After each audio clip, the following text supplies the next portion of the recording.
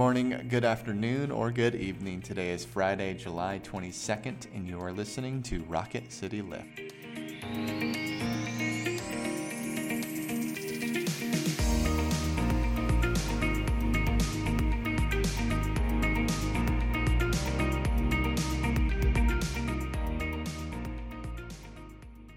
Hi everyone, welcome to Rocket City Lift. I'm Tara Bolger. And I'm Brett Goodeman. And we come to you 3 times a week and try to bring a bit of a spiritual lift to your day. We're going to look again at the passage from John's Gospel, but before that, let's begin with prayer. Let us pray. Lord God, as we end this week, may we find rest in you. May our Sabbath be a time of worship, a time of renewal, a time of community. We pray this all in your name. Amen. Amen. Listen to John 20, verses 19 through 31. When it was evening on that day, the first day of the week, and the doors of the house where the disciples had met were locked for fear of the Jews, Jesus came and stood among them and said, "Peace be with you." After he said this, he showed them his hands and his side. Then the disciples rejoiced when they saw the Lord. Jesus said to them again, "Peace be with you. As the Father has sent me, so I send you." When he had said this, he breathed on them and said to them, "Receive the Holy Spirit. If you forgive the sins of any, they are forgiven them. If you retain the sins of any, they are retained." But Thomas, who was called the twin, one of the 12, was not with them when Jesus came. So the other disciples told him, "We have seen the Lord." But Thomas said to them, "Unless I see the mark of the nails in his hands, and put my finger in the mark of the nails, and my hand in his side, I will not believe." A week later, his disciples were again in the house, and Thomas was with them. Although the doors were shut, Jesus came and stood among them and said, "Peace be with you." Then he said to Thomas, "Put your finger here and see my hands. Reach out your hand and put it in my side. Do not doubt, but believe." Thomas answered him, "My Lord and my God." Jesus said to him, "Have you believed because you have seen me? Blessed are those who have not seen and yet have come to believe."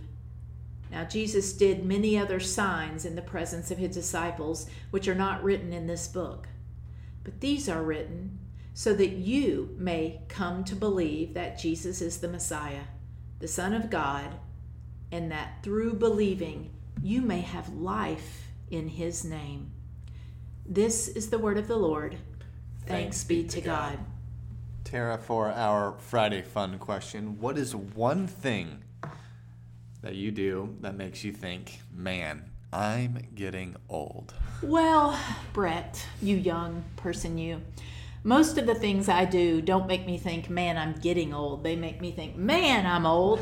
But recently, I think I told you this already, but on Sunday mornings, I listen to music getting ready to come into church. And last week, I went onto Spotify and I was like, let's hear some Battle Hymn of the Republic played on an organ. And I will say, I thought, man, I'm getting old, but it was fine. I was totally happy with my choice and where I'm at. It doesn't have to be a bad thing right. when you think that. Yes. So, what about you? It's hard to narrow it down to one thing.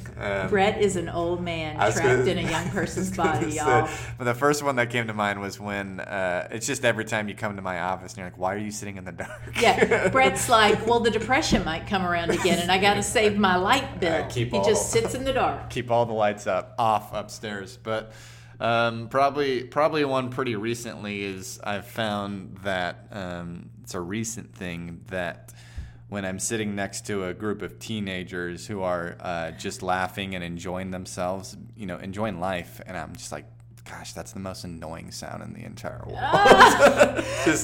Happy really chaps me. Those teenagers having fun is just really annoying me right now. Oh, that's funny. Another thing that made me think I'm getting old is like last week we had a funeral.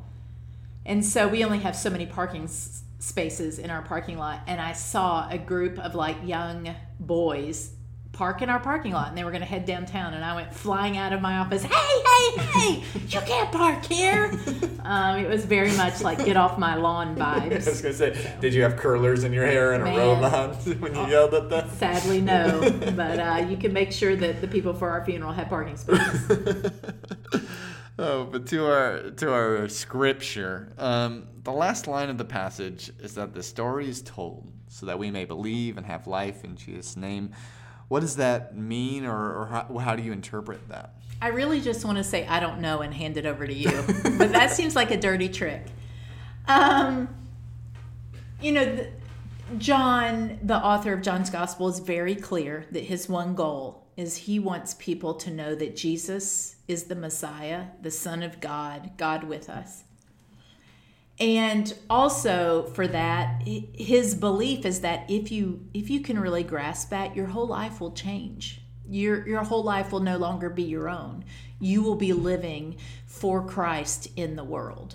This idea of having life in Jesus' name, I really think means that there is a purpose and a joy to living in the ways that Christ has called us to. Doesn't mean there won't be pain, doesn't mean we'll get everything we want, but there is a real sense of peace and joy and restfulness to our spirit that can change our whole quality of life. And I think that's really what John wants for all people. I think it's what Christ wants for us. So I think that's a bit of what it gets at. What do you think? I think that I think that one of the things that changes us more than anything else in the world is the stories and experiences of others, getting to hear those. And for me, that's what I often think of Scripture, is that it's an authoritative look at people's stories and experiences with God. And so when reading through the Old Testament or reading in the New Testament, we're hearing and studying these stories of people's experiences with God, and hearing those changes me, just as hearing your experience with God changes me. But there's something about the Gospels, of the interaction with the Word of God, the incarnation of God in Jesus Christ, that I think moves us just a little bit more, typically, that close revelation with God's self in Jesus Christ. And that's what the Gospel of John is presenting in such a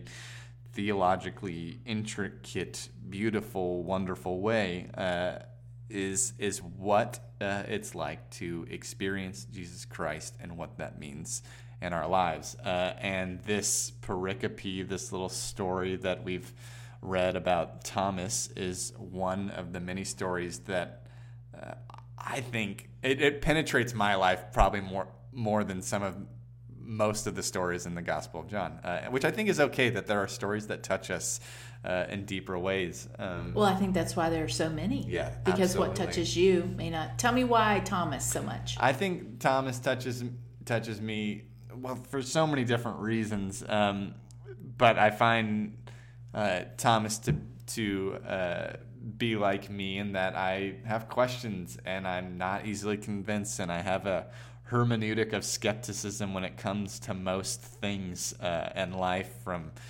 politics to religion to people. and Jesus cuts through all of that and transforms Thomas. And it's all Christ's work. It's all Christ. It's Christ showing up first.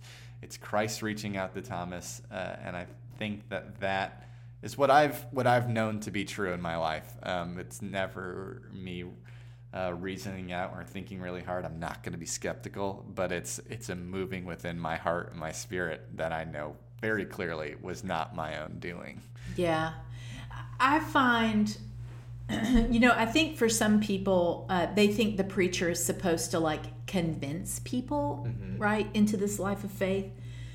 And I can't do that. I'm just not that good. And my life has very much modeled what we see in this story, I think, which was, it was the work of the Holy Spirit that got me to faith.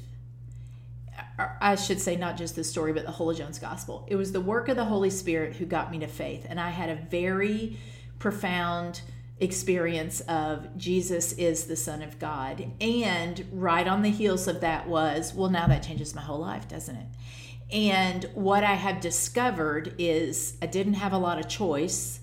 Everyone has choice. But when that happened for me, it was just a done deal. And then what followed on that is that I was going to, act upon it in the ways that I could. And what I have found is that life is richer than I had ever experienced, than I ever could have hoped for, because of following in the way of Christ. And no one could have convinced me of that. In fact, it sounded like a hassle in a lot of ways. You know what I mean? Yeah. But it is very much true. And I've said this a million times, but every time someone passes away and there's this grieving family, I come to them and all I have are the words of Jesus. And I find myself thinking, man, I hope that's enough. And it always is. That's what that life is for me. All right, friends, I'm going to leave you with the words of Catholic theologian Hans Urs von Balthasar. Man, my name sucks. Which is written, what you are is God's gift to you. What you become is your gift to God. Let's use our gift wisely. Lovely. The quotes were good this week. The I'm just going to quotes were say fantastic. Which actually, that's a great point. If you are on social media, on our Instagram page, we post the quotes now in a really lovely graphic, which just lightens up my day when I see those and get a chance to read them. So follow Rocket City Lift on Instagram if you want to see those quotes written out. Now, we hope you all have a safe and wonderful weekend. We'll be back again on Monday. May each of you go out to love and to serve, to be well, to care for yourselves and others, knowing that the grace and love of God is ever upon you. Amen. Amen.